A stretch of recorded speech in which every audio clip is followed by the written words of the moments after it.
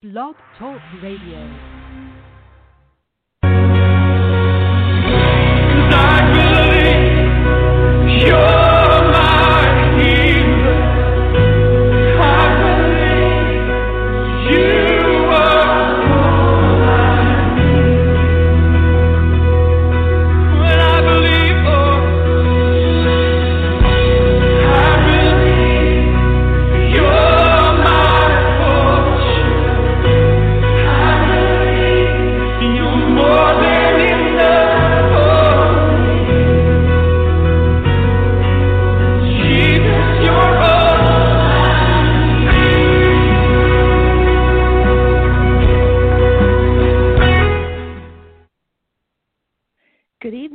Welcome to Reaching Out Radio International and this week's live broadcast of The Way of Healing.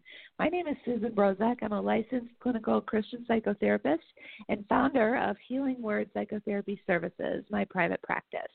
Thank you for joining me this evening, and I'd like to get started in a word of prayer. Heavenly Father, we just thank you for each one listening tonight, Lord God. We pray that the words that are spoken would be your words, Lord God, your words of truth. We thank you, Lord, for what you're going to do in the hearts of those that are tonight listening to this broadcast in all parts of the world, Lord God. We pray that you'd receive all the glory for it as we look at peace versus anxiety, Lord, and we thank you that you are the Prince of Peace. We thank you, God, that your word teaches us how to walk in peace, Lord God, a peace that passes our understanding. Let us pray right now, Lord God, that as we prepare to go forward with this message, that you would anoint it, Lord God, that you would push aside all distractions, Lord, and just enable our path tonight as we go forward to speak about you and the truths that are contained in your word and how they can help us get through our lives in a way that is both pleasing to you and healthy for us. We just ask all these things now in your glorious and holy name. Amen. Tonight we're going to look at peace versus anxiety. And in particular, we're going to look at how do we walk in the peace of God, which surpasses all understanding, like I had just mentioned in my prayer, when there's so many circumstances in our lives and in our world that have the potential to cause anxiety and fear. So we're going to look at the path to peace and how to overcome anxious thought patterns that we may have adopted through various sources at different points in our lives. And then as we learn how to operate from a platform of peace instead of a platform of fear, circumstances might still be tumultuous around us, but we can rest in the midst of them as we understand how we can obtain and live in God's peace. So let me start tonight by sharing with you a passage from Philippians, and this is going to be Philippians 4, 6 through 9. It's one that many of us are very familiar with, but I want to start out on this note just by reading these 4 verses. Do not be anxious about anything, but in everything, by prayer and petition, with thanksgiving, present your requests to God. And the peace of God, which transcends or surpasses all understanding, will guard your hearts and minds in Christ Jesus. Finally, brothers, whatsoever is true, whatsoever is noble, whatsoever is right, whatsoever is pure, whatsoever is lovely, whatsoever is admirable, if anything is excellent or praiseworthy, think about these things. Whatever you have learned or received or heard from me or see in me, put it into practice, and the God of peace will be with you. So the peace of God is really a medicine for the fear-afflicted and the anxious soul. So God's peace involves basically 3 steps, and I'm going to talk us through these steps. And they may sound oversimplified, but I'm going to explain each one. And there's a lot that goes into each one, even though they sound simple on the surface. So step 1 is to pray. So first, we use prayer to connect with God, and this is an authentic relationship based on biblically accurate images of who God is that we see in Scripture. The Lord Jesus taught us to pray to our Father in heaven. That should give us the concepts of protection, strength, security, encouragement, attributes that we would think of as our Abba Father, which literally means Daddy God, our Father God. And some of us have trouble at times viewing God as a loving Father because we might tend to project attributes of our earthly father onto our heavenly Father. So, for example, what I mean by that is if you had an earthly father that was uninvolved or distant or harsh or cold or any number of things that left you feeling void or in some way disconnected from your Father, we tend to subconsciously think of our Father God in a similar fashion, and that's not accurate. So it's so key that we really learn the attributes of who our Father God is and not project onto him what we may have grown up with in terms of an earthly father. So that's a key, and I could go off on that for the next half hour, but that's not our topic tonight, but it's a very important topic. So instead of focusing on God with the attributes of protection, strength, security, encouragement, and so forth, for a fearful or anxious person, they might conceive of God in an entirely different way with inaccurate images, like I mentioned, distance, coldness, spitefulness, carelessness, or anything that we might be projecting onto God from our earthly fathers. But the scriptures, and especially the Psalms, often use imagery to help us understand so that our concepts of God will be corrected and get deep into our inner self. So you can read the Psalms as sort of a lead-in time to your prayer life, and it's actually a good way to start out if you don't know where to start in prayer. And as you read the Psalms, they'll have a calming effect on your mind, especially if you're going into prayer from a place of anxiety or fear or unsettledness, restlessness. And the Psalms will help kind of prepare your mind and soul to be able to go into prayer from that aspect of being still before the Lord and open to how he would speak to you and kind of settling in with him versus rushing into a anxiety-based type of prayer. So also we can overcome fear and walk in peace by unleashing in God's presence the vast range of our human emotions that have been bottled up within us. In order for God to heal us, and I do a lot of this in my practice, I explain to patients that emotions have to come up and out of us. And oftentimes I'll ask patients what the definition of an emotion is, and they're not allowed to use the word feeling. And it's amazing how many people can't really define what an emotion is without using the word feeling. And so an emotion is really from the root word emote.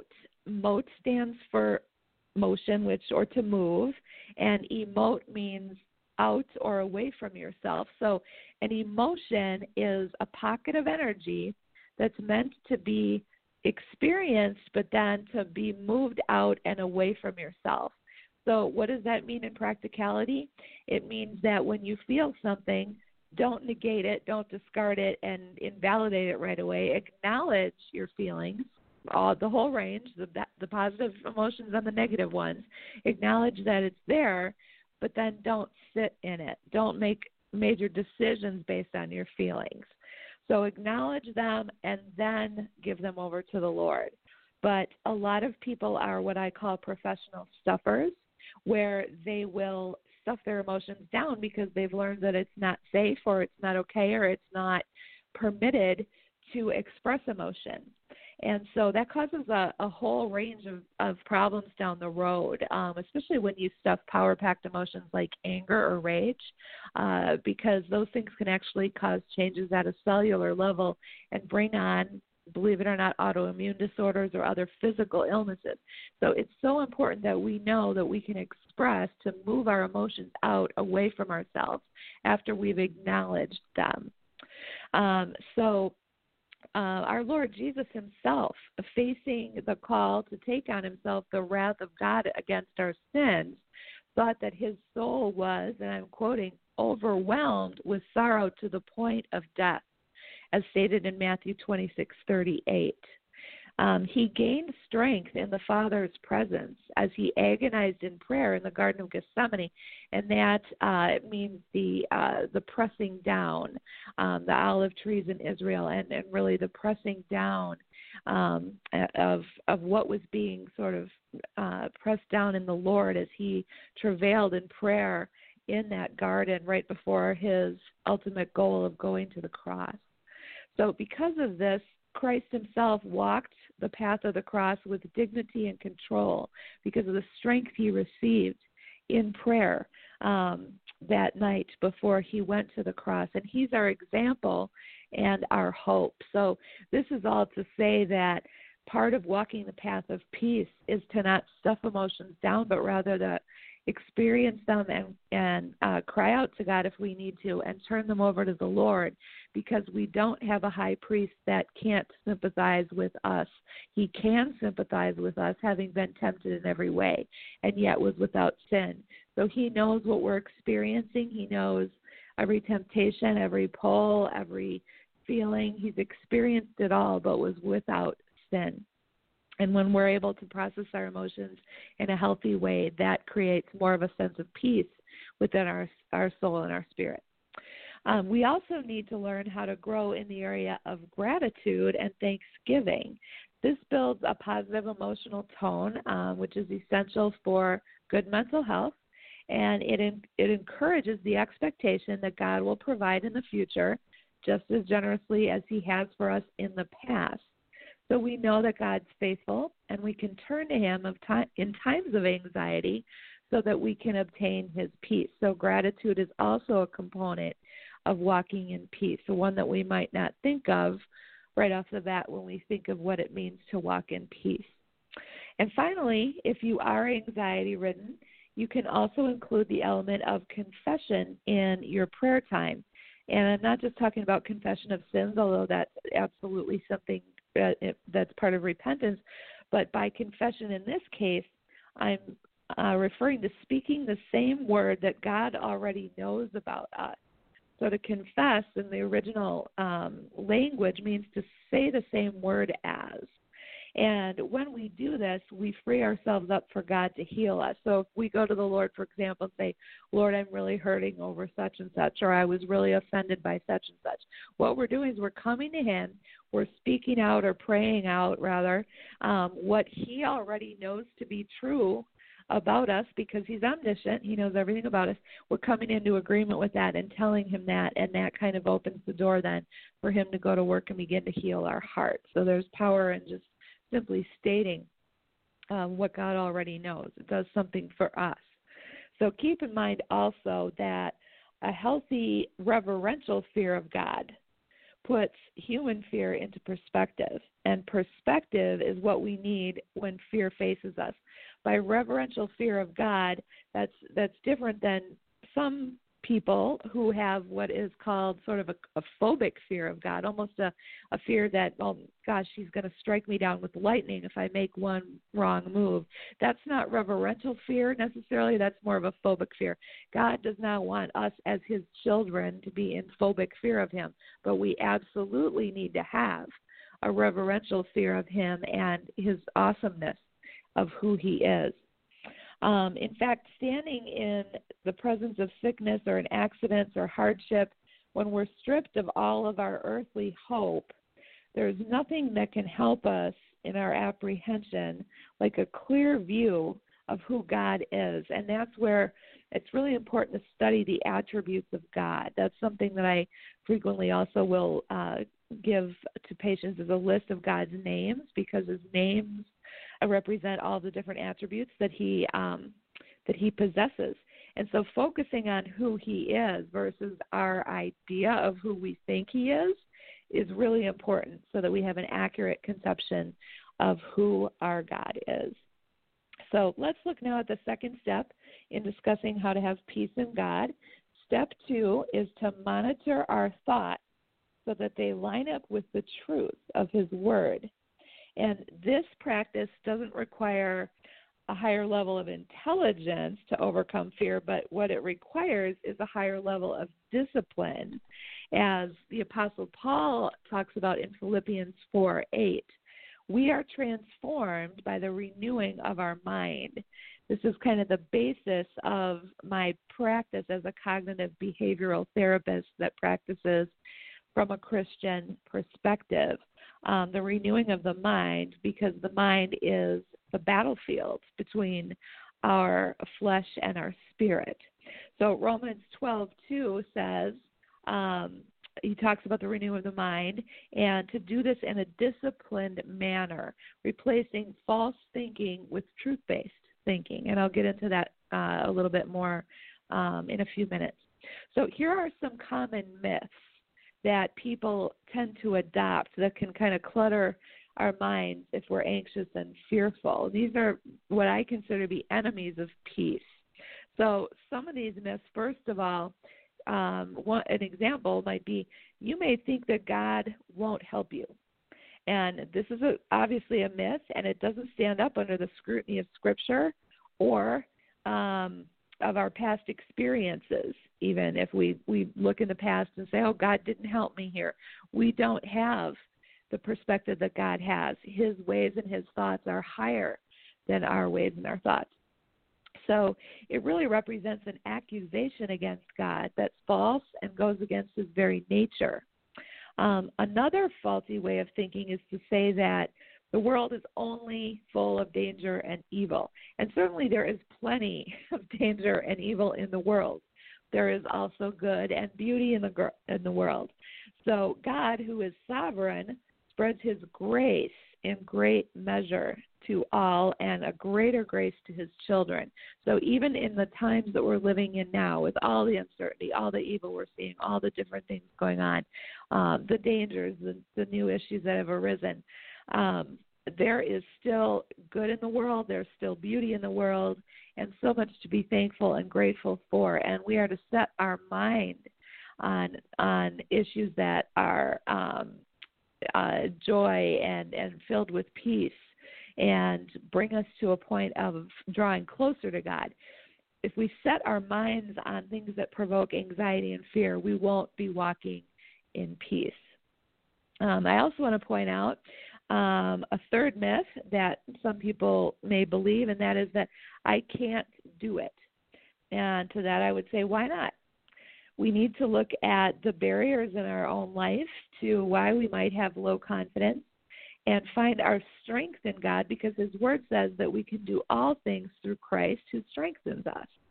It's also helpful to have friends in our circle, in our church, loved ones, that can help us and support us when we're struggling and when we feel like we're at the end of our rope. And really, above all else, to know and embrace our identity in Christ. That's something that I've mentioned on many prior broadcasts that I'm very passionate about, knowing who you are in the Lord and living from that place of identity, true identity in terms of who we are in our new self, in the new man, is really where we find ourselves again. And to be able to live from that, those truths found scattered throughout Scripture is something that will help us combat the lies of the enemy and combat these myths that I'm reading for you and describing for you right now. So another myth is that if I work hard enough and perform enough, I can keep everything under control. Well, this is obviously a myth because we can't control other people. And, in fact, we can do a lot of damage by trying, and codependency can come in to that picture as well, for those of you that understand what it means when you try to control somebody else's emotions and their actions. And we certainly can't control God, but we can find real freedom by giving over control to God. So when we give over control to him and say, Lord, you take over, I'm giving you control of my life, that's where we find freedom. And we can really launch ourselves out into areas of uncertainty. And when we do that, we have to remember that God is our safety net. So if he calls us to take a leap of faith, and we know it's him calling us, we have to always remember that even if we fall, he has a safety net under us to catch us.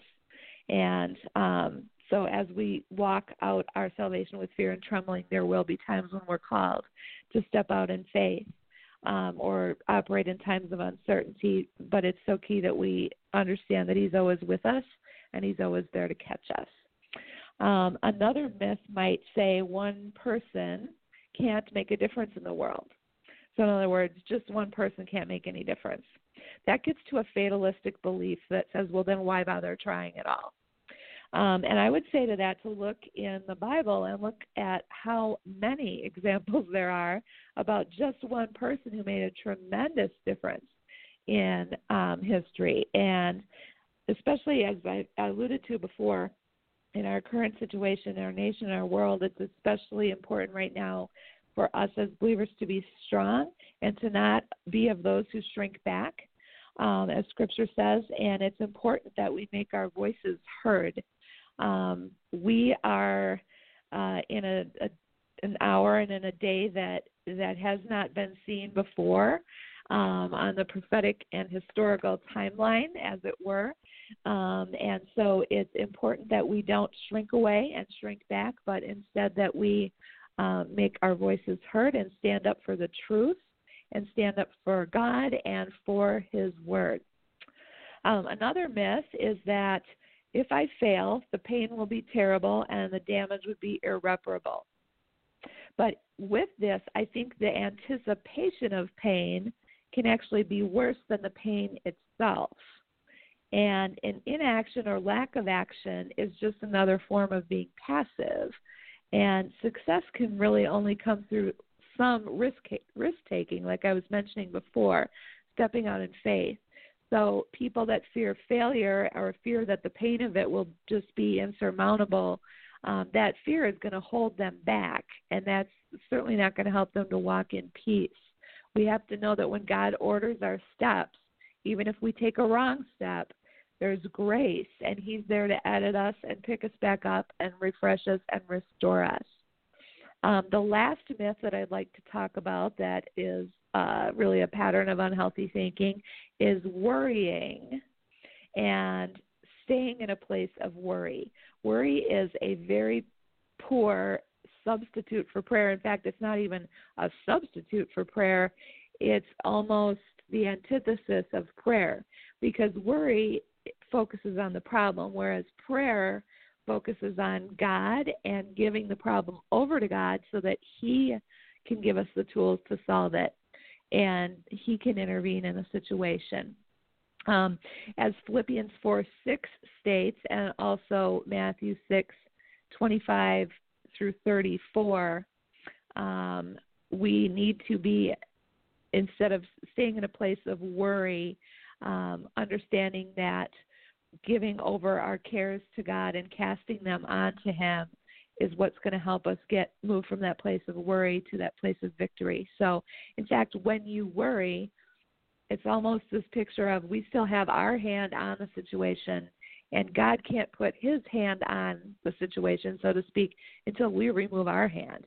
It also can impede God's working in our lives or in a situation when we continue to fret and worry about something, not to mention what it does to our mental and physical health. So many of these myths that I just shared with you are learned at a very early age. They can be a result of childhood trauma or some subconscious issues that parents have at times, maybe inadvertently, unknowingly caused to become an issue in our lives by the way we were brought up. This is not a blame the parents show. It's just a matter of, they did their best in most cases, and there can be times when we just simply model what was shown. We replicate what was modeled for us, I should say. And unhealthy thinking patterns are rampant. It's a very rare person that has a healthy approach to all things in life. It's something typically that we have to learn, not something that it comes naturally. So effort has to be put in.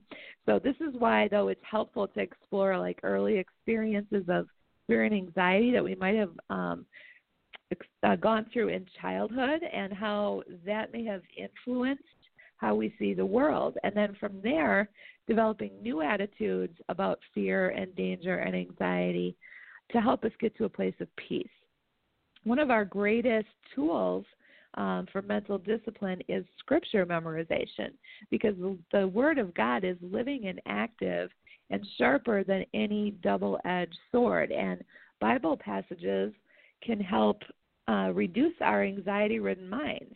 And focusing on that and committing it to memory and then meditating on Scripture has had tremendous effects actually at a neurological level in the brain. There's even been studies and scans done that have proven this out. There are visible changes in the brains of people who have meditated on and memorized Scripture verses versus a person who doesn't give any time whatsoever to God or maybe isn't even a believer.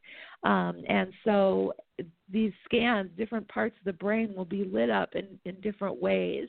That is fascinating when you're looking at how the living and active Word of God affects the human brain. Let's continue now to look at the third of the 3 steps, once again, in God's way to discover peace in your life. So step 3 is to take action. We talked about step 1 being prayer, and then we just now talked about step 2 being renewing of the mind and dispelling some different cognitive myths. The third step is to take action. So the anxious mind is a mind turned in upon itself, consuming itself with fearful and anxious thoughts. And Paul, in the Word of God, counsels us to put one's mind and body into action towards constructive ends, following godly patterns. And you can do this by looking at situations that examine what your fear looks like and how a life characterized by faith would look in contrast. So you can actually make plans to take small and decisive steps towards a life of faith. And it all starts with our mind and how we view things and the things we choose to focus on in our mind. And this can help reduce fear and anxiety. And I want to say here also that our response to fear is our choice.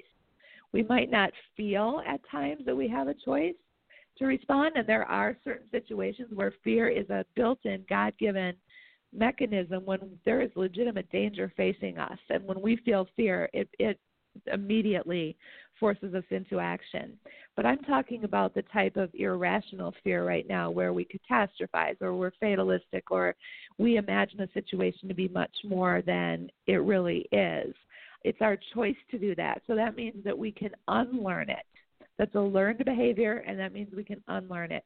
So we can either face fear passively and become a victim of it, or we can take on fear actively and become its enemy. We can face fear by challenging it and forcing it to work for us, thus drawing us closer to God. And like I said, fear really is part of the normal human experience in many situations. And as I said, it again, at times it's healthy and it's a God-given ability to detect and deal with a perceived threat. So it can be like an inner warning system within each of us. A healthy or irrational fear alerts us that something could be wrong and prepares us to respond.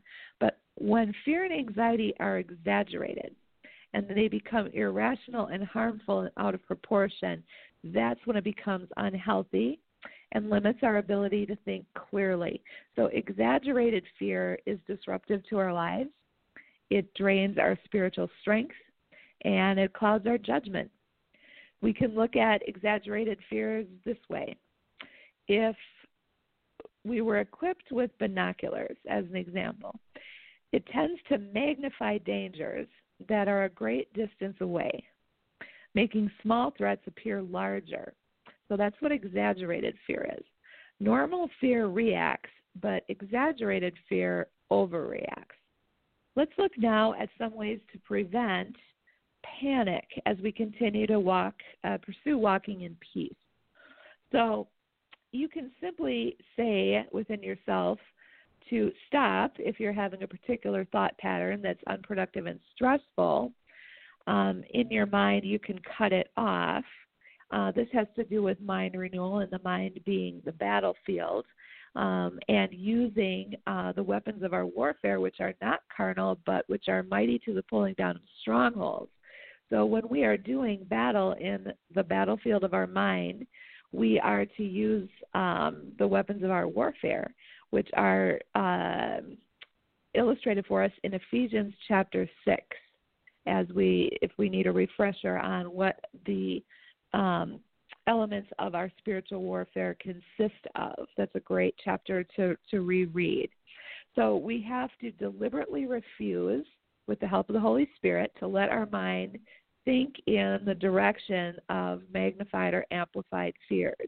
And we have to be vigilant about this, and asking the Holy Spirit to help us notice when we start to go off in that direction in our mind is very helpful, because sometimes we'll be halfway down the road before we're even realizing what we're thinking about, and then all of a sudden fear, the emotion will creep in, and then that can lead to action. So we want the Holy Spirit to be part of our process as we renew our mind. You can take your thoughts and the fearful thoughts captive in obedience to Christ and replace them with positive thoughts, not just in a positive thinking type of propagandizing tool, but in terms of Scripture that would help in a particular situation. For example, God has not given us a spirit of fear, but of power, of love, and a sound mind. So people that are prone to anxiety attacks often inadvertently talk themselves into them. So at the slightest sign of anxiety, they get anxious about being anxious. So this is something known as compounded feelings.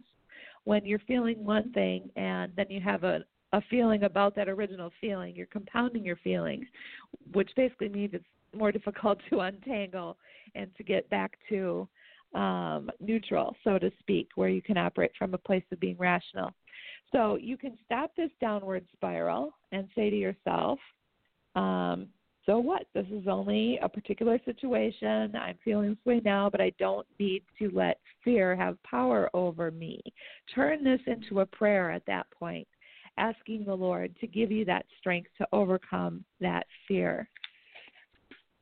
Also try to be careful of the what ifs. A lot of people will go to worst case scenario what ifs in their lives, and often people's fears aren't well thought through. They leap into anxiety before looking to see if it's even warranted in a given situation. We tend to go to that worst case scenario. We go from A to Z without doing the other 24 letters of the alphabet. It's just a quick jump, and that can be really detrimental and debilitating for people that suffer with panic attacks, for example. So something that you can do physically is to do deep breathing when there's anxiety. I say inhale to a count of 10, hold your breath for a count of 10, and exhale to a count of 10. It kind of does some element of resetting in your mind when you do that. It's kind of like hitting a quick reset button on some level. It's by no means cure-all, but it does help get you kind of back into more of a grounded place. And then you can look at the situation realistically and say, okay, what's really likely to happen here, and what's unrealistic about how I'm thinking about this? What steps can I take to prevent going off the deep end with this topic, and what steps can I take to respond healthfully to this perceived threat? And then submit that, your thoughts and your fears, to the Lord. So as we pursue the path to peace, let's look briefly now at some attitudes that you can take if you struggle with fear and anxiety frequently. First of all, don't condemn yourself for feeling fear or anxiety.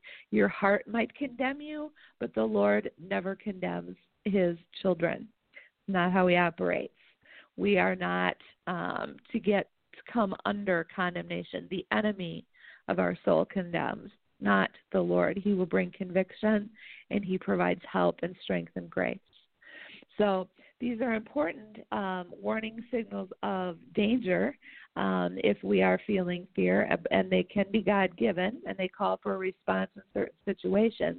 But when they become out of balance, like I said before, when we get into an overreaction, then that's when we start to see a problem. I always say to patients, excess is the devil's playground. When we're out of balance in any area of our lives, that's a sign that the enemy can bring in his unwanted influence. When you're off in either ditch and you're not staying on the sure footing of the straight path, you're off in either ditch, we're vulnerable then. We're vulnerable to the demonic influence to try to pull us even further off the path. So instead of responding out of fear and anxiety, we need to respond on the basis of trust in God. And this is a key, especially in Proverbs 3, 5, and 6, where we're not to lean on our own understanding, but instead we are to trust in the Lord with all of our hearts. That's the response. When we don't understand something, that's the response we can have when we're afraid, is to trust. And that's a high order, it's a tall order for a lot of us, but that is what the Lord instructs us to do. And you've probably heard before, too, that healing takes time. Understanding the principles of living free from fear and anxiety is a huge first step, but you have to live them out day by day. So give yourself time to overcome patterns that have likely taken you years and years to develop. It won't change overnight. This is a process, and commit to a strategy to renew your mind into new patterns of faith in your life. You can't unlearn something overnight that took you so long to learn. So it's a process. Mind renewal is a process. And remember that God is a God of the journey. So often we just want to get to the finish line and just be done and get that outcome and be free. But God doesn't necessarily view it the same way we do. He's a God of the journey, not necessarily just the destination. He's more interested in our heart attitude and how we grow in a trial than necessarily us getting to the finish line as quick as we can. So as you prepare yourself to take on these challenges, I just encourage you to be patient with yourself and give yourself grace, because it is a process. Also, we can respond to God by obedience in the area of submitting our fears to Him, meaning putting our fears under His control, under His sovereignty. So we know that we may have to face fear if we want to live life where the growth is and where God can use us to our full potential. We can try to begin to consider it pure joy when trials start to cause us to become anxious or fearful, because that is then an opportunity for Christ to be made strong in our weaknesses. And as James says in James 1, 3, and 4, you know that the testing of your faith develops perseverance. Perseverance must finish its work so that you may be mature and complete, lacking in nothing.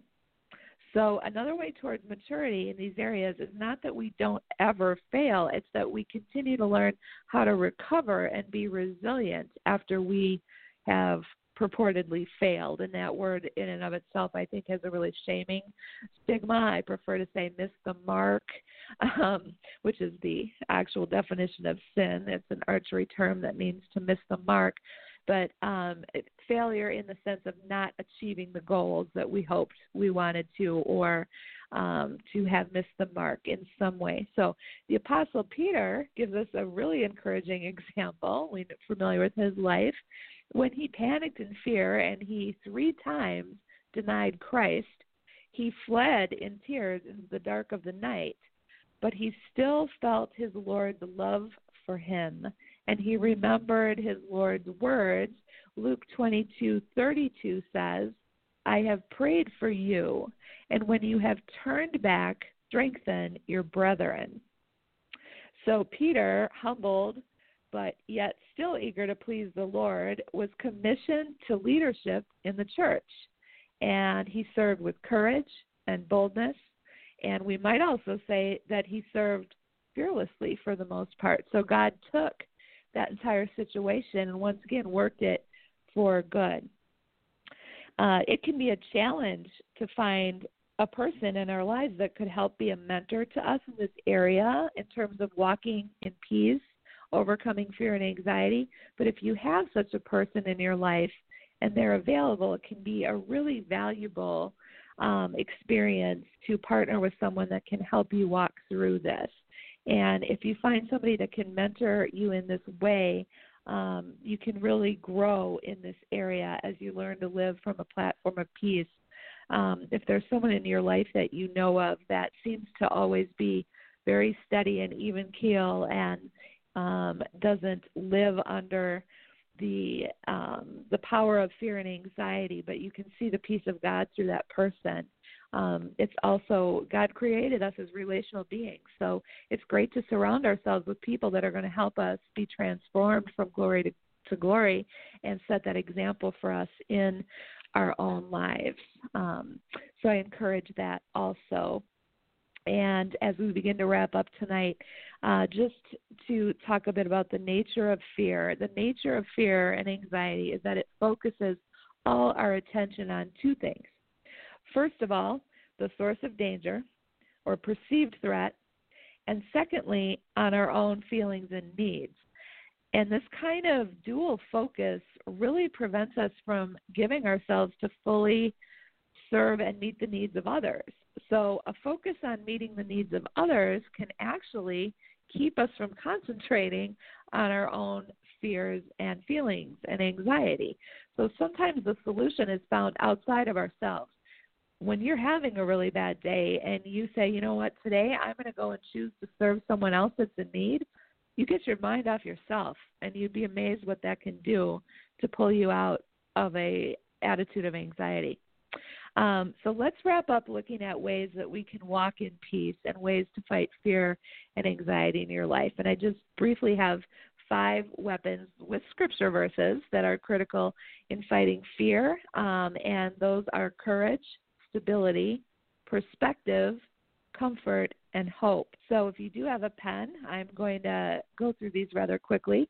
The first weapon against fear and towards peace is courage. And the Bible references that I wrote down here for that is Psalm 31:24. It talks about how we can have courage. The next one is stability, and that's found in Psalm 62. The third one is perspective. There's a good passage on that in Romans 5, verses 2 through 5. And for comfort, 2 Corinthians 1, 3 through 7 talks about that. And finally, hope, 1 John 3, 1 through 3 discusses hope. So each one of these 5 weapons against anxiety are very important as we seek to overcome fear in our lives and let peace reign in us and peace to lead us forward. So I encourage you, if you had an opportunity to write those down, that you would look them up. And this broadcast, as are all the broadcasts, is available for on-demand listening after the live airing wraps up tonight. You can go back and listen to this at a later point if you want to receive the information a second time, as I realize I'm going through a lot tonight and I'm going through things quickly due to the time restraint. So that is always available to go back and re-listen should that be something that you desire to do. So remember again, too, that God has not given us the spirit of fear, as I mentioned before. When I talk about the power, of power, love, and a sound mind is translated in some translations of the word as self-discipline. So the renewing of our mind really is a practiced self-discipline. Work is involved. It's not only a daily thing, but it can be an hour-by-hour choice that we make when we choose to focus on God's word and stand firm on his truth. Some prerequisites, if you will, for peace that are stated in John 14 are depend upon the person of the Holy Spirit to help you. And that's in verses 25 and 26 of John 14. When you're prone to fear, you tend to forget the truth of God, but his Spirit can bring it to your recollection so that you can take that truth and can use it and apply it in the moment that you feel fearful. Second, claim the peace of Jesus Christ, and this is in John 14:27. The world has no lasting peace to offer us. It might appear that it does, but it does not. Jesus says, when you claim the peace I've got, you depend on my Spirit. So the true peace that passes our understanding is found only in Christ. I think it's interesting to think about and study this phrase, that the peace that passes all understanding. That means that we can't figure it out. We can't try to understand it. We can't try to break it down or unpack it or anything like that, because it passes our understanding. That means something is happening spiritually, that we don't have the wisdom or ability, capacity maybe is a better word, to understand, because we aren't meant to understand it. It passes our understanding. What we need to do is trust that we can obtain that peace by doing the things that I've been discussing here for the past 45 minutes or so. And so that is how we achieve the peace that passes understanding. We don't try to figure out or reason with ourselves to try to force ourselves into peace. We do these different things, such as meditating on the Word of God and not giving in to the power of fear that can help us walk the path of peace. Third, we need to accept God's plan for the future. And God's plan is not an if, it's a when. He has already gone before us and made provision for what He's called us to do, and the arrangements that He's laid out for us and the events of our future are defined by Him if we've submitted our lives to Him and asked Him to take control over all areas of our being. And we can rest in this, and we can be secure in His timetable. God calls and He equips, and then He sends out. That equipping phase is what trips a lot of people up, because it can be longer than we might think. It can look different than we might think. And some people may start to believe, well, I must have heard God wrong. I must have missed it. But realize that if He's called you, which He calls all of us to something, He then has to equip you before He can send you out to do it. And so just be patient in that period that we call the equipping phase. And fourth, follow the pattern of obedience as laid out in John 14:30-31. Jesus said, I'm carrying out my Father's plan.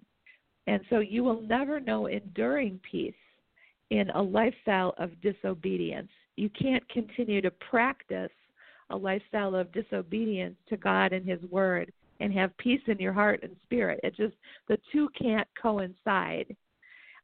You won't have that enduring peace if you're in a consistent and practiced lifestyle of disobedience. So do what the Scriptures recommend and follow the pattern of obedience through God's grace and the help of the Holy Spirit. You don't do this out of your own strength. We do this out of our new identity, out of the new man, out of the new self, with the help and the power of the Holy Spirit. So in closing, let me share with you 1 Peter 5:7, which says, cast all your cares upon Him because He cares for you. And the word cast there in the original Greek, which the New Testament was penned in and authored in, means to throw with force.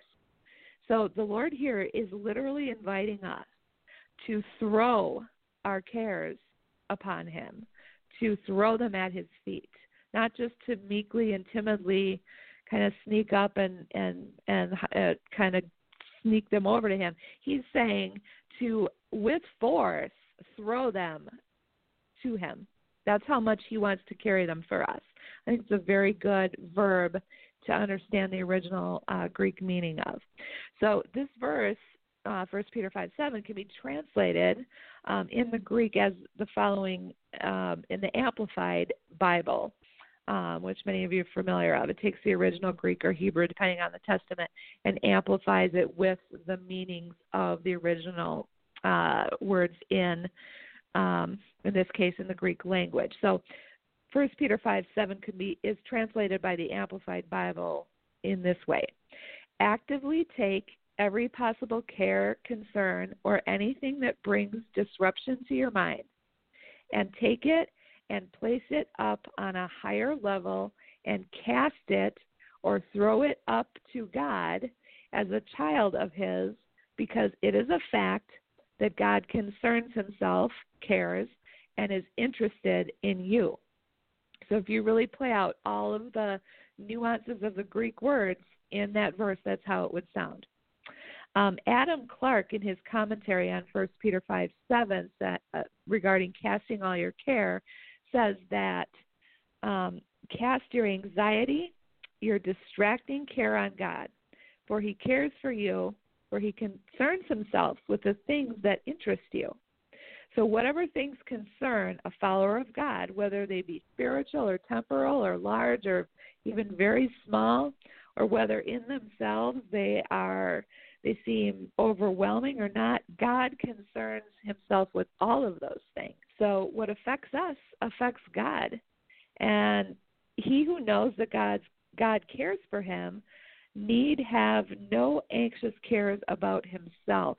So when we can really make that transformational shift and really grab a hold of the fact that God cares for us and concerns himself with all of our cares and our anxieties, we no longer have to do that job. We can fire ourselves from that job of constantly being anxious or fearful or worried, and we can finally begin to walk in peace. And there's a reference to this in Psalm 55:22, which says, the word cast, again, this time in Hebrew, cast your burden upon the Lord, and he will sustain you. He will bear both you and your burden. So I hope that these tips on casting down fear and anxiety and worry in your life and in your thinking patterns have been helpful to you tonight as you pursue God's path of peace in your life. And that is that path that passes your human understanding. So be encouraged. The Holy Spirit will enable you. So that's all the time that we have left for tonight, and I thank you so much for listening this evening. I hope you will join me again. I am on the third Tuesday of every month with this broadcast called The Way of Healing. And if you would like to contact me directly at Healing Word, which is my private practice, please feel free to call 414-254-9862 or visit my website at healing-word.com. Thank you very much, and God's richest blessings be upon you. Hello, it is Ryan, and I was on a flight the other day playing one of my favorite social spin slot games on chumbacasino.com. I looked over at the person sitting next to me, and you know what they were doing? They were also playing Chumba Casino. Coincidence? I think not. Everybody's loving having fun with it. Chumba Casino is home to hundreds of casino-style games that you can play for free anytime, anywhere, even at 30,000 feet. So sign up now at chumbacasino.com to claim your free welcome bonus. That's chumbacasino.com and live the Chumba life. No purchase necessary. VGW Group. Void where prohibited by law. See terms and conditions. 18+.